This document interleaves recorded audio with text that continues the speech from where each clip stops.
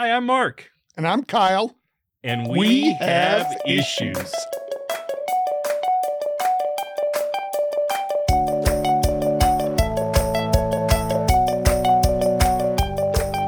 So our guest today is going to be new Colorado Springs City Council member Brian Risley, here to talk a little bit about, hopefully we'll get to ask him a little bit about what it's like being on council, but also want to talk about the water and annexation rules. So I'm really looking forward to it. Well, yeah, and I'll tell you, Kyle, no disrespect to any former council members or any of the other current ones, but Brian is just an incredibly insightful, thoughtful, intelligent guy, and I think that he is a great addition to the Colorado Springs City Council. Yeah, I've known him for several years, and I was really happy when he announced that he was going to run. He's been involved in county planning commission. I was on Citizens Transportation Advisory Board with him. I think he just has a great understanding of the community. So really anxious to talk to him. Well, and I'll tell you, as a former county guy myself, I'll take credit for all the knowledge he's got from being on the county's planning commission. And that's what's going to make him so great as a Colorado Springs City Council person. But I'm really excited today to hear what he has to say about, as you said, annexation rules, working with the new mayor, and anything else that's on the horizon. Good, let's go.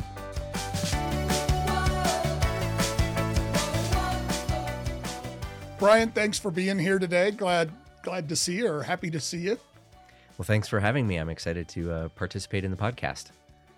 So you're brand new to City Council. Is it what you expected? That's a great question. I don't know that I knew what to expect. As a small business owner, I'm accustomed to making quick decisions and being able to move things forward pretty rapidly. One of the things I was incorrect in thinking is that we could move things quickly at city government. Unfortunately, that's not how that works. So that's been maybe a bit of a disappointment. But beyond that, I'm certainly feeling like I'm adding some value. I've had people ask me if I'm enjoying it. I wouldn't say that I'm enjoying it necessarily, but it is definitely fulfilling. So good. Anything surprise you, like in the early going? Something you didn't expect, or just not knowing really what to expect, having never been an elected official before? I just really didn't quite know what I was getting myself into, I suppose. Aside from just the pace at which things move, I don't know that there were any other huge surprises. I'm just really, trying to roll along with the process, and it's been a good opportunity to apply a lot of the knowledge and experience that I have in from other experience in the community to this. Well, you have had some experience, right? I mean, you sat on the El Paso County Planning Commission, so you kind of have, at least an idea of how meetings run, how it works, kind of who the players in the community are, at least from a land use planning perspective. I assume that's correct, right? Absolutely. All of those things are definitely a natural fit. I mean, in terms of how to participate in a meeting and kind of the Robert's Rules of Order and how things work on the dais. I feel very comfortable with that. And to your point, Mark, I think 9 years of being on the County Planning Commission and many years of other volunteer service on other different boards and committees around the community, that all of that really led up nicely, although unintentionally, to being on City Council. So the other, maybe back to the question about maybe surprises, I was not aware of how much support staff there really is within legislative services. So just kind of the influx of information and the number of folks that we interact with just in City Hall was sort of a surprise, and certainly not something that I was accustomed to from volunteer days. Nice. Have you calculated how much you're making per hour yet? Great 25 question. cents an hour. It's If you're over $1 an hour, then that's probably good for this position. So I, of course, didn't pursue this. No one pursues this for the pay. For me, it really is about public service, and the whole discussion of council pay is probably going to be a topic here in the next few months or years. But I chose to donate my $6,250 $50 or whatever it is to charity. Oh, nice. And so for me, you know, I'm Yeah, and for our listeners, city council members, Colorado Springs, get paid almost nothing, $6,250 a year. And you probably put, 30, 40, 50 hours a week into being a city council member? Yes, I think a person could easily put that amount of time in. Again, having to balance my business and you know, personal endeavors. I'm probably spending 30-ish hours a week on council and utilities business, sometimes more, sometimes less. But it's a balancing act because I'm spending easily as much time on my business. So, but to your point, I mean, if you ran the math on that, what does 30, 40, 50 hours look like if you're being paid $6,000 a year? It really doesn't even cover the gas money. Well, and I think the other thing it does, it says there are only a certain number of people that can have this job, right? It really eliminates a lot of people that might otherwise be qualified because they can't afford to do it. So you either have to be a small business owner, a lot of retired military people or older people that are retired become city council members. But it's really hard for somebody that, you know, is kind of in everyday life that has to, you know, still work a job to put food on the table for their family to be able to run for a position like that. Yeah, absolutely. And not only, well, the other aspect of it is the schedule, right? So how you balance work schedule with council schedule, even if pay wasn't an obstacle, very few people have the luxury of running kind of their own schedules, right? Dictating their own schedules. And for me, with the exception of being available when I need to for my clients, I tend to have a lot of freedom in my time. And most people don't have that luxury either. So I think that's another part of the discussion around how you attract other folks from the community to be a part of council beyond just pay. But to that point, I think you're exactly right, Mark.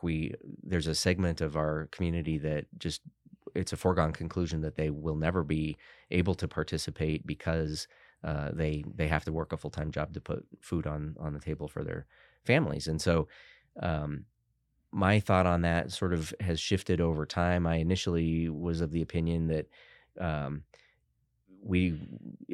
if you're doing it for the right reasons, meaning wanting to be a public servant and really wanting to give back to the community, that pay shouldn't matter. But the more I think about it, the more I'm kind of concluding that, you know, it doesn't have to be $100,000 or $150,000 a year, but if it was maybe the median wage of El Paso County, so whatever that is, 65,000, maybe that's a reasonable compromise.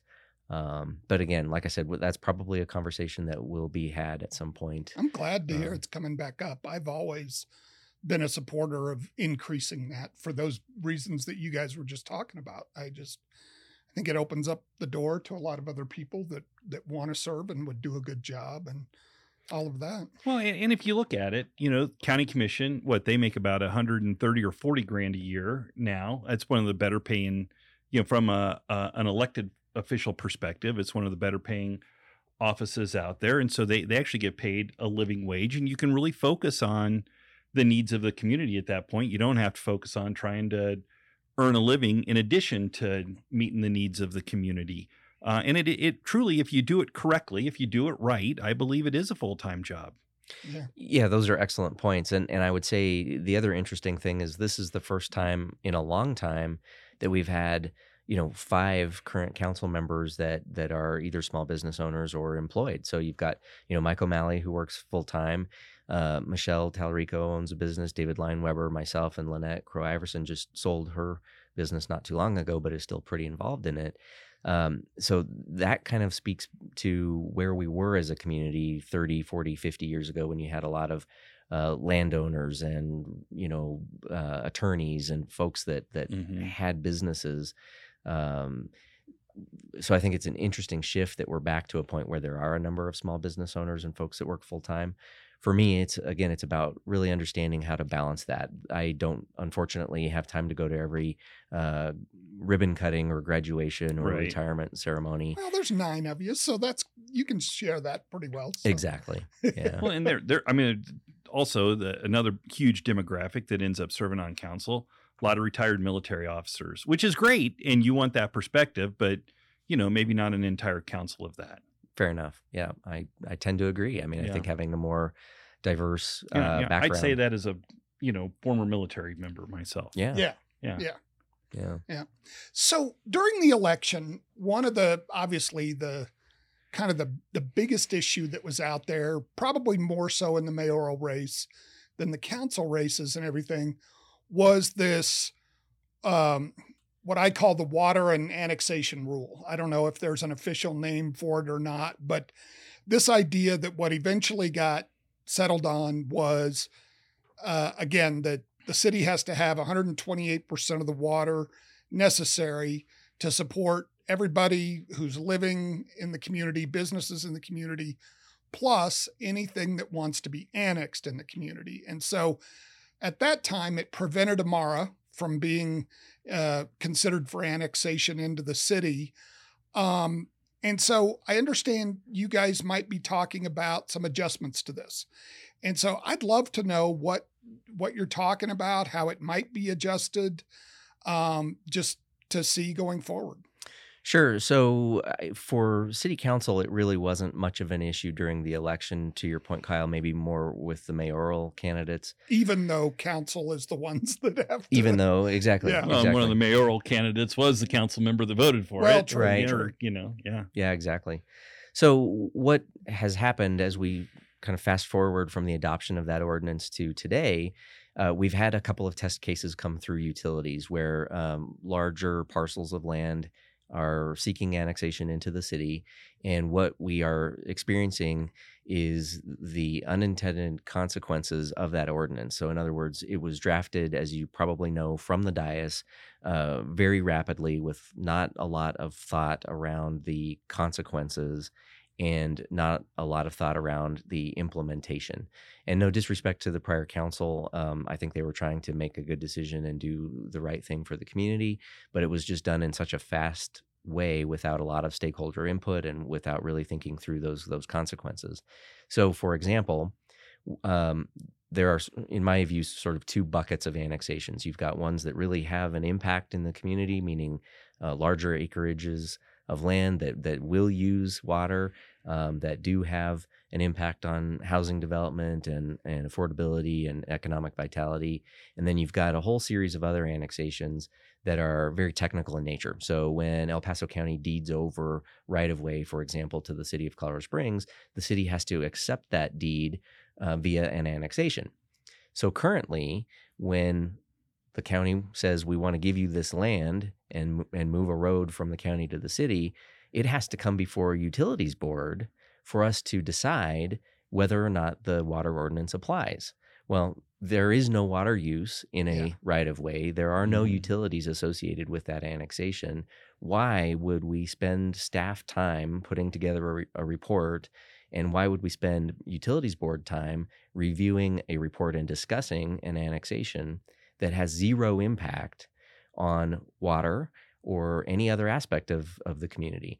So that's a prime example where I don't believe the utilities board needs to be involved whatsoever. And for our listeners, one of the kind of examples of that, or the example I always like to use, is Mark Shuffle Boulevard. There was for a while there's a stretch, county owns a stretch of it, city owns a stretch, county owns a stretch, and then maybe there's, kind of multi-jurisdictional stretches along the way. And that really created a circumstance where you even have different standards of what's required for that road, whether it's in the county or in the city. And so you have this sort of hodgepodge of what that road looks like. And at the end of the day, that just needs to be owned by one entity.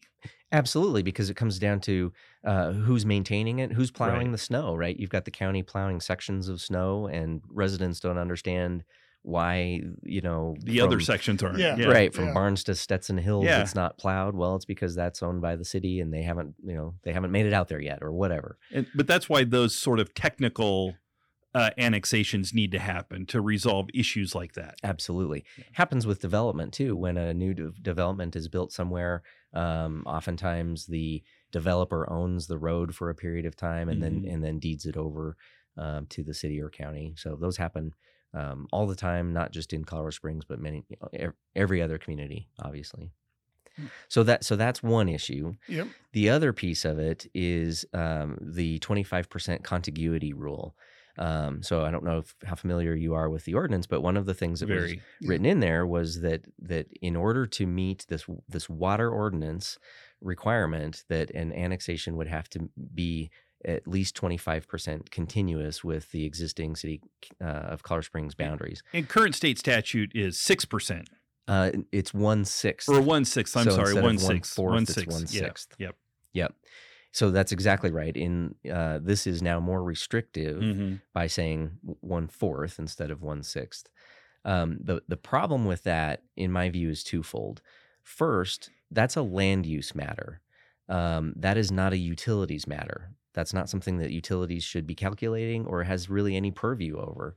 And so my argument is that we ought to, if we want to continue with a 1/4 requirement, it ought to be moved into the right section of the city code.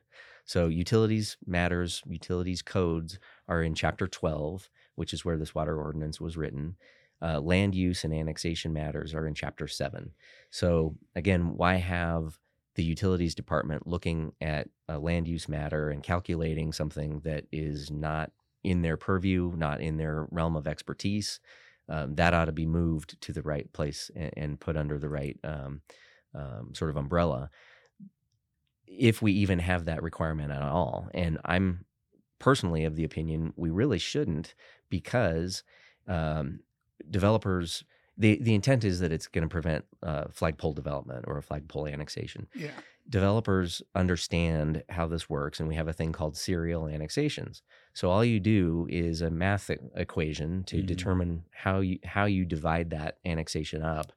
And do it progressively. Do it progressively. So you start with a 1 acre parcel, let's say, that meets the 25% or meets the 1/6 contiguity requirement, and then you annex the next piece that's another, let's say, acre, and then so on and so forth until you get enough conglomerated around the thing that you actually want to annex to meet that 25% or 1/6 or whatever.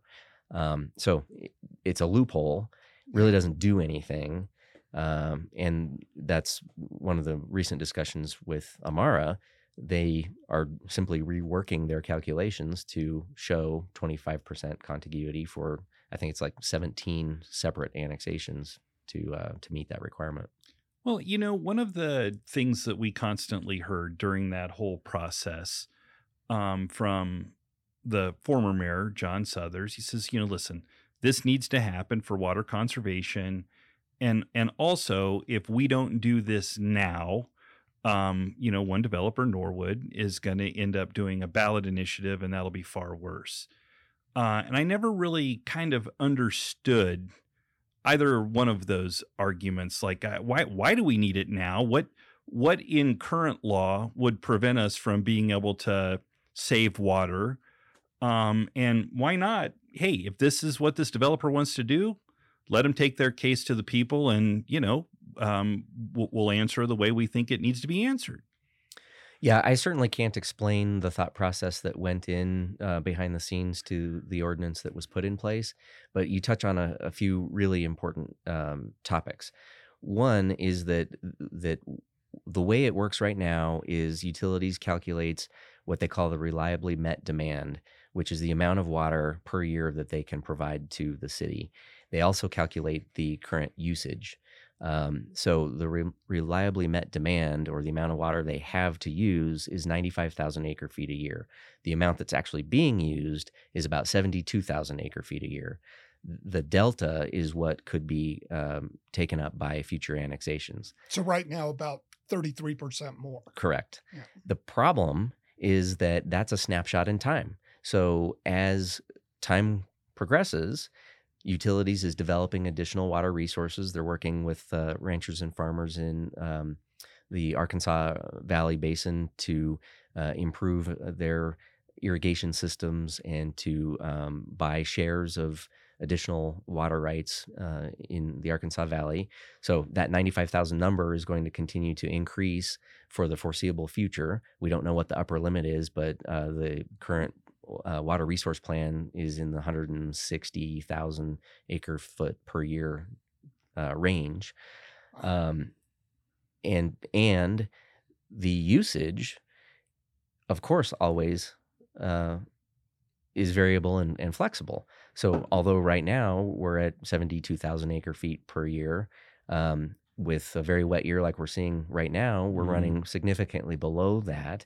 In drought times, we'll be probably quite a bit above that. But the other interesting thing about it is that these new developments are going to be the most water efficient in the community. The new land use zoning and requirements call for less water usage in these new communities. So in comparison to an older community that was built in the 60s, 70s, 80s with a lot of heavy landscaping and a lot of bluegrass that's using a lot of irrigation water, these new communities are not using that much water. The houses themselves, of course, are also much more water efficient. So my point is that, and I've said this from the dais at Utilities Board, we really shouldn't be calculating water usage now. We should be calculating it when taps are being sold, because that is the point in time when we actually can understand what the usage will look like. Another way of saying it is that any development that comes into the community may project how many houses they're going to build, but with these larger developments, it takes 20, 30 years to build out, and they respond to the market. So look at Briargate, right? It was projected to be much more dense than it actually built out because the market didn't substantiate that. They were projecting not only a lot more housing, but a lot more commercial activity in Briargate. And so CSU may have planned accordingly. That didn't happen. Things change over time. That's my point. And I always thought, though, with this annexation ordinance, council still votes. I mean, like let's assume that never happened, and you're a new council. You still get to vote on every annexation that comes in, and you still get to consider all of those criteria. It's in the review criteria that the lawyers put up as you're considering an annexation. And one of the major criteria is what's good for the community. And you know what? Annexing something in that is going to be detrimental to other water users down the road is not good for the community. So the council already had all of the tools at their ready to be able to make good, responsible decisions. That's exactly right. And I would argue that by having to run this through Utilities Board first, you're really getting the cart before the horse. So you're having what should be a focused discussion about a singular topic, which, by the way, is a calculation, a yes or no. This is not, something that requires political debate or policy, right? It's does it meet 128% or not? So why have a very narrow, supposedly very narrow, very focused conversation at the beginning of the process when we haven't even had the conversation around the philosophical piece of it? Is this good for the community? Does it meet our needs? Does it meet our priorities? As a current council, we haven't even talked about what our priorities for growth are. So that's the other heartburn I have, is that we're talking about the wrong things in the wrong forums at the wrong time. And to your point, Mark, all of those things really do get fleshed out, not just at City Council, but at the Planning Commission in due time.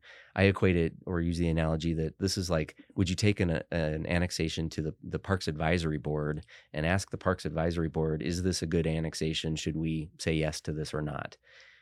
That's the wrong, you have that conversation in a holistic fashion somewhere down the track, not the first conversation. So I think it's very convoluted. And the other piece of it that is a problem with the ordinance the way it's currently written is that Utilities Board is just recommending approval that it move forward.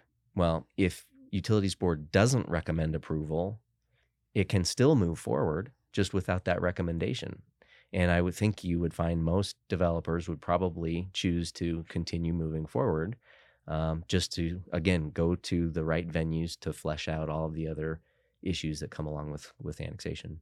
So for Amara to be able to now qualify, there's part of this is that sort of that sequential annexation loophole that you were talking about. That's one thing. Is the rainfall and the lower usage upping that percentage to like 133%? Is that also what helped them kind of fit this window right now? They demonstrated that their current master plan, if you will, or concept plan is below the 128% threshold. So Okay. so they've demonstrated that what they plan to build, and again, they may change their minds over time. The market may dictate something else, but for the discussion at this snapshot in time, they were able to demonstrate that they meet that buffer. Have there been any discussions about lowering the 128, or is everybody comfortable with that? I think I've had conversations with utility staff about that to gauge, first of all, where did that number come from, and second of all, are they comfortable with it, or is that something that might be open for negotiation? I think by and large, they want to be very conservative. They want to make sure that we really do have enough water to serve our community for the foreseeable future, which is commendable and certainly the right answer. But I think when pressed on the matter, they feel like that's probably a little overly conservative. I don't want to speak for everybody at utilities, but I get the sense that that's maybe a little. Yeah.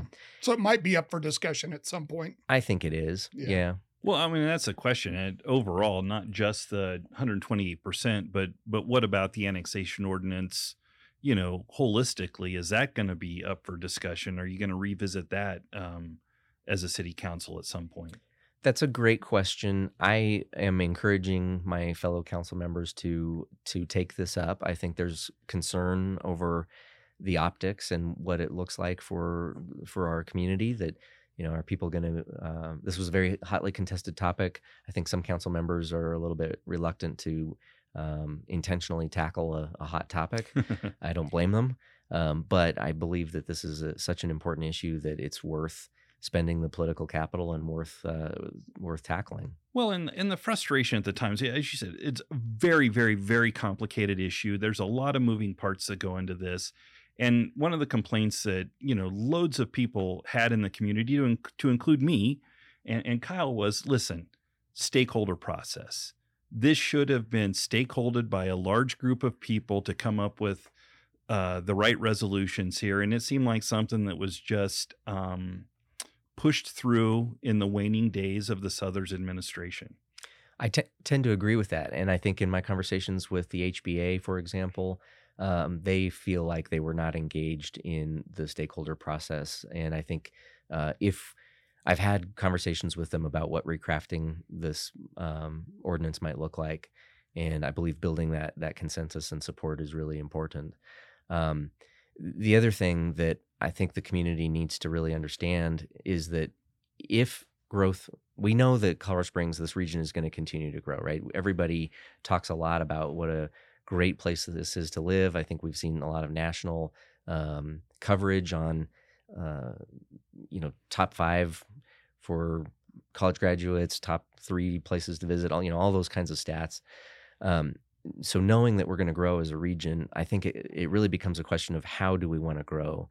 And I make the argument that if we don't annex into the city and if we don't grow within Colorado Springs utilities, we're going to have all of these developments that continue to be built in the county on non-renewable groundwater. And so big picture, what is really the right answer? Is it right? Is it better to build in the county on non-renewable groundwater? Or is it better to build in the city with Colorado Springs utilities using renewable water, meaning renewable sources, right? Snow always falls. We always get moisture from the mountains. Well, I was going to say to that, I said that for years and years and years when I was on the county commission. Density development doesn't belong in the county. I mean, that's just not how our zoning works.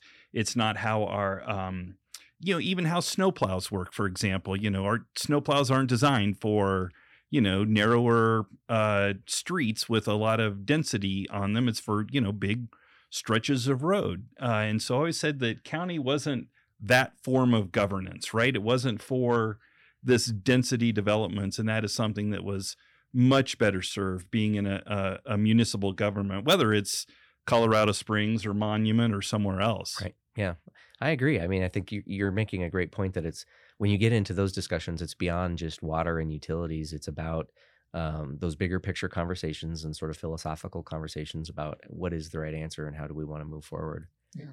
So, go ahead. I'm sorry. I was just going to go back to your question about discussing this at City Council and just maybe talk a little bit about the process, if I could. Sure. So just yesterday, we had a meeting at the Colorado Springs Utilities Strategic Planning Committee, which is, as the name implies, the committee that looks at long-range planning for utilities. And I am the chair of that committee, and I brought forward this conversation about modifications to this water ordinance and some things that I see that we can clean up pretty easily to make some procedural changes and simplify things for everybody involved. We had a very robust and a very good conversation. We're going to come back next month with another follow-up conversation at strategic planning, assuming that committee believes we ought to move forward. We will present whatever changes we're recommending to the utilities board, which then eventually could kick it over to city council for further discussion there and possibly a motion to change the ordinance. So I just want to hit on that point. In terms of thanks. Process. Are there any other, besides Amara, are there any other large developments that are considering annexation? There are. We, in May, heard, large by comparison, 400 and some odd acres, the Mayberry annexation off Bradley Road. Yep. I don't recall the exact number of housing units, but a couple hundred housing units and some commercial development as well. So I would consider that a pretty significant one. Yeah. There is also a very large annexation out by Schriever Air Force Base that we anticipate seeing here within the next few months, possibly as early as September or October, which will also be, I think, fairly controversial just because of the size and scale. Who's the developer behind that one? That's the O'Neill Group. The O'Neill Group. Okay. Yeah. So it's kind of switching gears here. We love talking about annexation because that seems to be the topic du jour. But hey, we have it's not just city council that runs city government, right? We have a strong mayor and a new mayor's office. So from council's perspective, tell us about Yemi Mobolade and being the new mayor and how he's interacting with council and how things are going that way. Sure. I've had the benefit of knowing Yemi for quite a few years. And that, I believe, has been a really great jumping off point for some collaboration between his office and certainly myself. I think there were a few council members who were a little bit concerned about what he might want to do and how he might shake things up. I think they were a little settled when they saw the 100-day plan that the mayor had issued. I think we've had several really good conversations. Mayor Suthers started the tradition of coming over to lunch on our regular meeting days on Tuesdays, and Mayor Mobolade is continuing that. So he's been over a couple of times now. I get the sense that there's just a lot of really good camaraderie and collaboration. I think as a council, we're certainly very excited and very interested in working with him and his new staff. We'll see how it kind of shakes out, but we've had a couple of fairly significant discussions already that I see some good alignment for sure. Nice.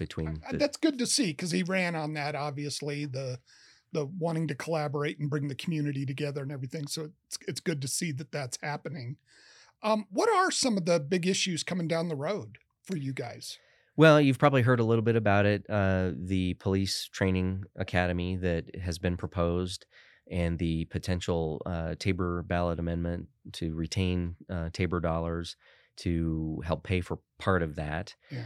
Is it like a one-time Tabor retention, or is that, debrucing to be able to keep him in perpetuity? What the mayor has suggested, and he spoke about this last week at our council meetings, was the idea of a one-time Tabor retention, and they've estimated it to be about $5 million. Sure, and which is, by the way, something that Mayor Suthers did numerous times. Yeah. In his time as the mayor of Colorado, or in his 8 years as mayor of Colorado Springs. Exactly. And I think, my counsel to Mayor Mobolade has been sort of two comments on that. One, in the spirit of things like PPRTA and 2C and some other things that have been very successful in the community, I've said, be very specific about what we're asking for. Be very clear on how we're going to get from point A to point B, because if we don't do that, it's very difficult in this community to try to get any support behind any kind of a tax initiative. Exactly. And the mayor has been very open to that, so I think that's a good thing. I've always thought if to your point, if voters understand how their money is being spent and they know where it's going and they think those are justifiable expenses of government monies, they'll support those kinds of increases. Exactly. And I think public safety is at the top of the list for so many residents. And if we can demonstrate that a training academy will improve the quality of service that the police department can provide, if it will increase the retention of police officers, and if it will help to obviously get them trained up and on board faster, I think all of those resonate with the community. I've asked quite a few friends, both conservative and a little bit more liberal, about whether they would support some sort of a Tabor retention. And it's interesting that the majority of them, regardless of their sort of background or political affiliation, view public safety as a top concern and have said they would like the opportunity to vote on that. And crime's up 17% in our community right now from last year. Violent crime up 34%. Yeah, exactly. And I think people are very cognizant of that. And that's frankly one of the things that could damage our reputation as a great city to move to and to live in. Yeah, is there anything that we haven't covered? Anything that you want to talk about? Tell our audience, potential voters. I know you're 4 years away from your next election. Hopefully, you're going to run again. But is there anything we haven't covered that you want to discuss further? Well, first of all, to the potential voters, I obviously didn't, as a novice in the political world, I'm not politically motivated.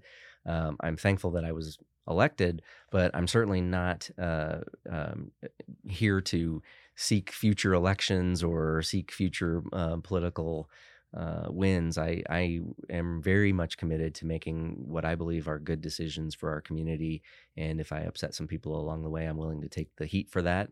But I really am focused on, on really doing the right thing for the community. I've had people say, well, if you say that, you might upset some voters, or you might not win brownie points with the political establishment. And I'm not interested in that. I'm interested in making good decisions for the right reasons. Well, and I'll tell you, I believe that, and I appreciate that. I think, when we look at the past administration, past city councils, it was absolutely no question who was in charge.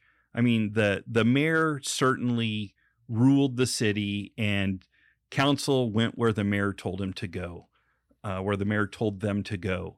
What I've seen with this new administration, I think that maybe Mayor Mobilati is a little bit less aggressive, and by a little bit, I mean a lot less aggressive than the former mayor was in demonstrating that power.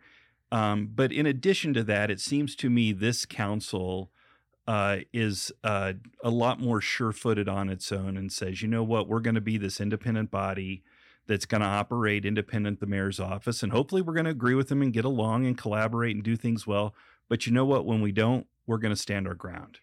That's exactly right. And we've had conversations not as a whole council, but certainly as individuals, one-on-one conversations around the powers that city council truly does have. And of course, we want to work collaboratively with the mayor's office, and we want to be good partners with city administration. But Mark, to your point, if and when we need to flex our muscle as council, this is a group of folks that I think is willing to do that, and you'll see do that. The beauty here is that we don't perceive that we'll have much need in that, because I really do believe that Mayor Mobilati and his staff will be collaborative and will be very transparent and very interested in working hand in hand for the benefit of the city. But if there are issues that we as a council feel really strongly about, we are not afraid at all to stand up and speak our minds and do what we believe is right for the community. That's good to hear. Well, we really appreciate you being here. Hopefully here at some point you'll be able to join us again as other issues come up and help us understand some of the things going on at the city. But again, I know I was happy to see you get elected, so I'm glad you're on council. I wasn't, because I didn't want to see you leaving the planning commission. No, I'm kidding. Obviously, super happy that you were elected as well. Yeah. Thanks. So I really appreciate you being here today. This has been great. Well, thanks both of you for having me here, and I'm glad that I was able to participate. And yeah, it was a bittersweet day when I had to resign from the Planning Commission. I had lost track of how long I had served, but it was really cool.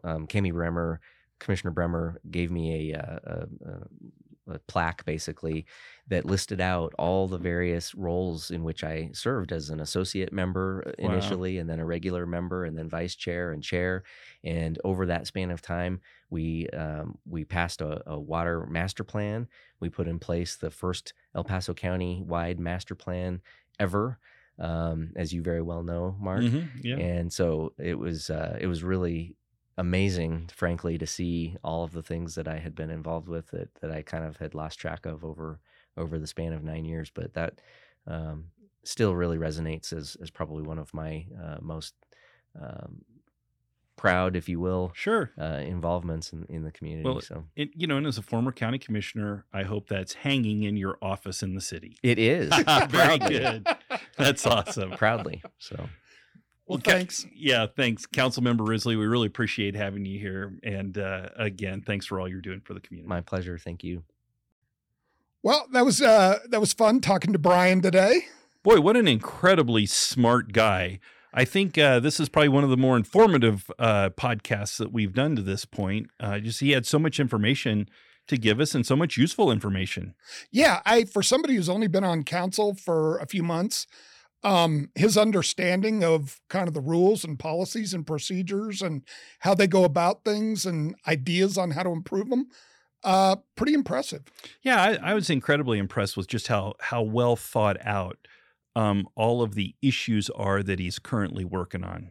Yeah, me too. And so hopefully we'll have him back on from time to time, and I think he'll be a good source for us. Yeah, for sure. I think there are a lot of times, new elected leaders take over. They've got a lot of ideas on what they want to do. They don't know how to do it. And maybe some of the things that they talk about during the election aren't really realistically able to be implemented. But boy, I didn't get that sense with Brian at all. Everything that he's looking at doing now is, eminently doable, incredibly achievable, and good, responsible stuff for the governance of the city of Colorado Springs. Yeah, he didn't seem to have the same kind of learning curve that I expect a lot of new council members to have. So impressive. Yeah, very good. So, anything on your mind this week, Mark? Anything pissing you off this week? Well, I got to tell you, Kyle, surprisingly, there isn't anything that I have to rant about today. Nothing's really pissing me off right now. But I'm sure that'll change as time moves on. Obviously we got some of the indictments of former President Trump, and whether you believe he did stuff or didn't believe he did stuff, I've always thought weaponization of the criminal justice system is an absolutely abhorrent thing to engage in. And so I'm sorry to see it being used that way, even, if he has done some of the things that people have accused him of. It seems to me that, engaging in this kind of behavior for electoral purposes is really wrong. But other than that, no, nothing locally is making me mad. Well, interesting. We don't have a lot of issues this week, so that's good. That's good. Thanks for listening, everybody. Apparently the therapy's working. Thank you for listening to We Have Issues. Special thanks to our producer, Ted Robertson. I'm Kyle. And I'm Mark. And boy, you're right. We have issues. Tune in next week for even more.